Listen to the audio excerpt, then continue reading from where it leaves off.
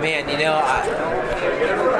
I think that Conor's strongest attribute, aside from being one of the biggest guys in the weight class and having really powerful stand-up, is his self-confidence.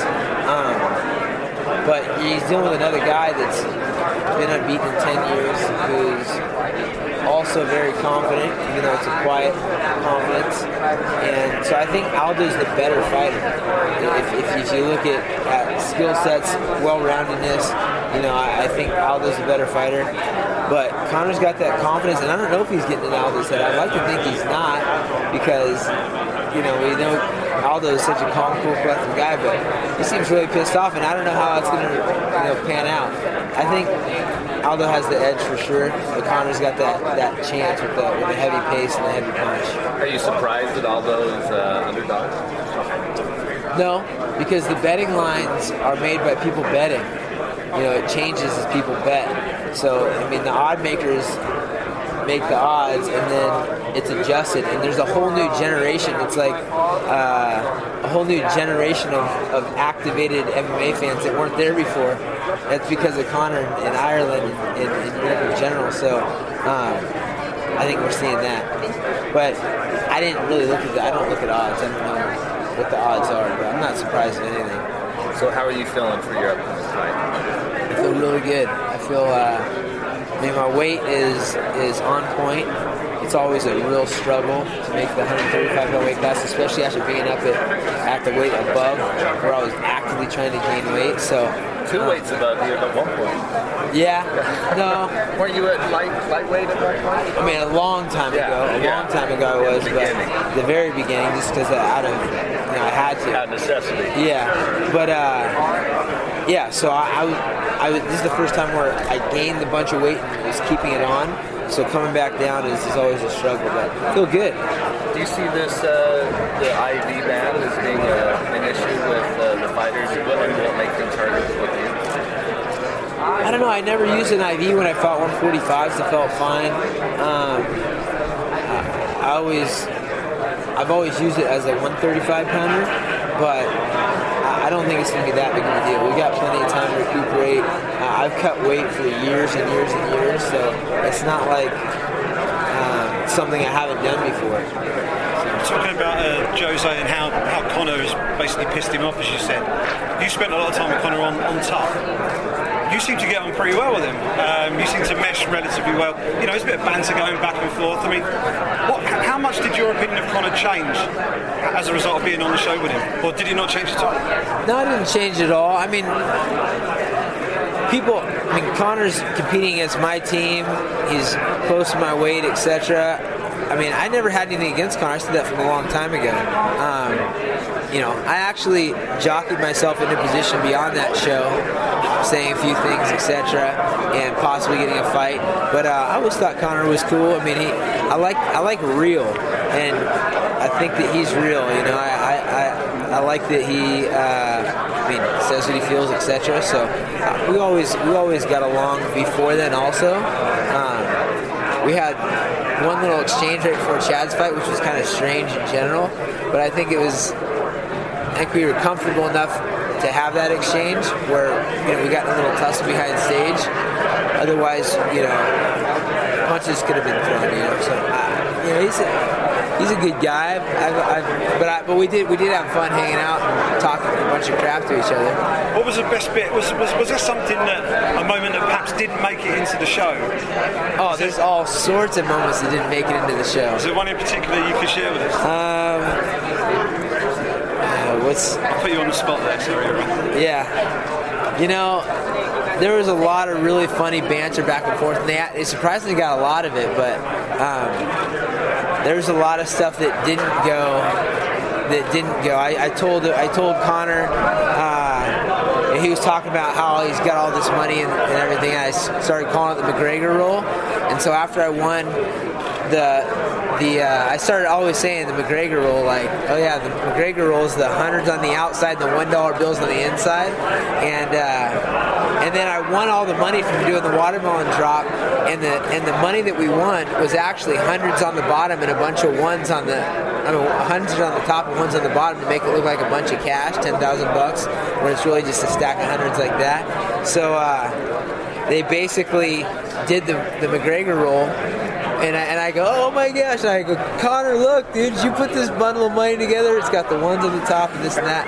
I also told him that he, I said, make a lot of money. He said, yeah. I said, oh, how's your new house? And he's, oh, it's amazing. The house is amazing.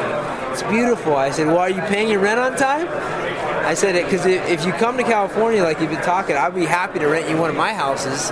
But I'm going to check with your tenant, the guy that owns the house you're living in now, and make sure that you've been paying your rent, keeping the place up, and etc. And he was like, wow, well played. So we had a lot of that kind of stuff that didn't make the show, but they got all his stuff in now. on the topic of your own fight and your own career, you had the fight with Frankie, but 3 of the other fights have been against fighters who have been ranked quite a way below you. What's the roadmap for you now? Are you, obviously before when Barral was at the top of the division, you'd had a couple of goes at him, and it was almost like you were almost putting a holding pattern, if you like, having to take these other fights. Now you got TJ's at the top of the division now. Obviously it's well documented, the stuff that's happened there. Are you now going full speed ahead trying to get a title shot against TJ? Yeah, I mean, I kind of took myself onto the market, to be honest, and it was like, all right, twilight years of the career, have some big fights, go up and fight Frankie, maybe try to pick a fight with Connor, that kind of deal. But I kind of took myself off the market for TJ being the champ. And as far as people below me, I've been ranked in the top 4, mostly the top 2 of my entire career for 13 years. So every single person that I've fought has been below me. I fought Rafael Sunsao. I have a win over him. They have him ranked above me because he has a win over TJ. We have Cruz is ranked up there. He has fought once in the last 4 years, and I have a win over him. And arguably could have won the fight against him last time. It was, him scoring some points on trying to do takedowns in the 5th round, in my opinion, that made the difference there. I haven't fought TJ. He's been my teammate. So those are 3 guys that are ranked above me. Everyone else is ranked below me, except for Barral, but I heard Barral's going up, and I fought him twice as well. So, I'm always in that situation. But, yeah, the future is, we'll be watching TJ and Cruz and go from there. And of course I'm getting better. That's the thing about our sport is you don't get worse if you're continuing to improve and continuing to learn. If your body fails you, that's one thing, but as long as you're having an open mind and you're picking people's brains, even on the show, having some of those young guys in there, I watched Juicy J and I liked some of the things that he was doing with being elusive, and I watched rolled with Ryan every single day because he was a high-level jiu-jitsu player and learned a bunch of his sequences. Every day in our gym I've got a new coach Dominic, who's been showing me some awesome stuff, some traditional Muay Thai stuff and some clinch work. There's a lot of stuff to be learned.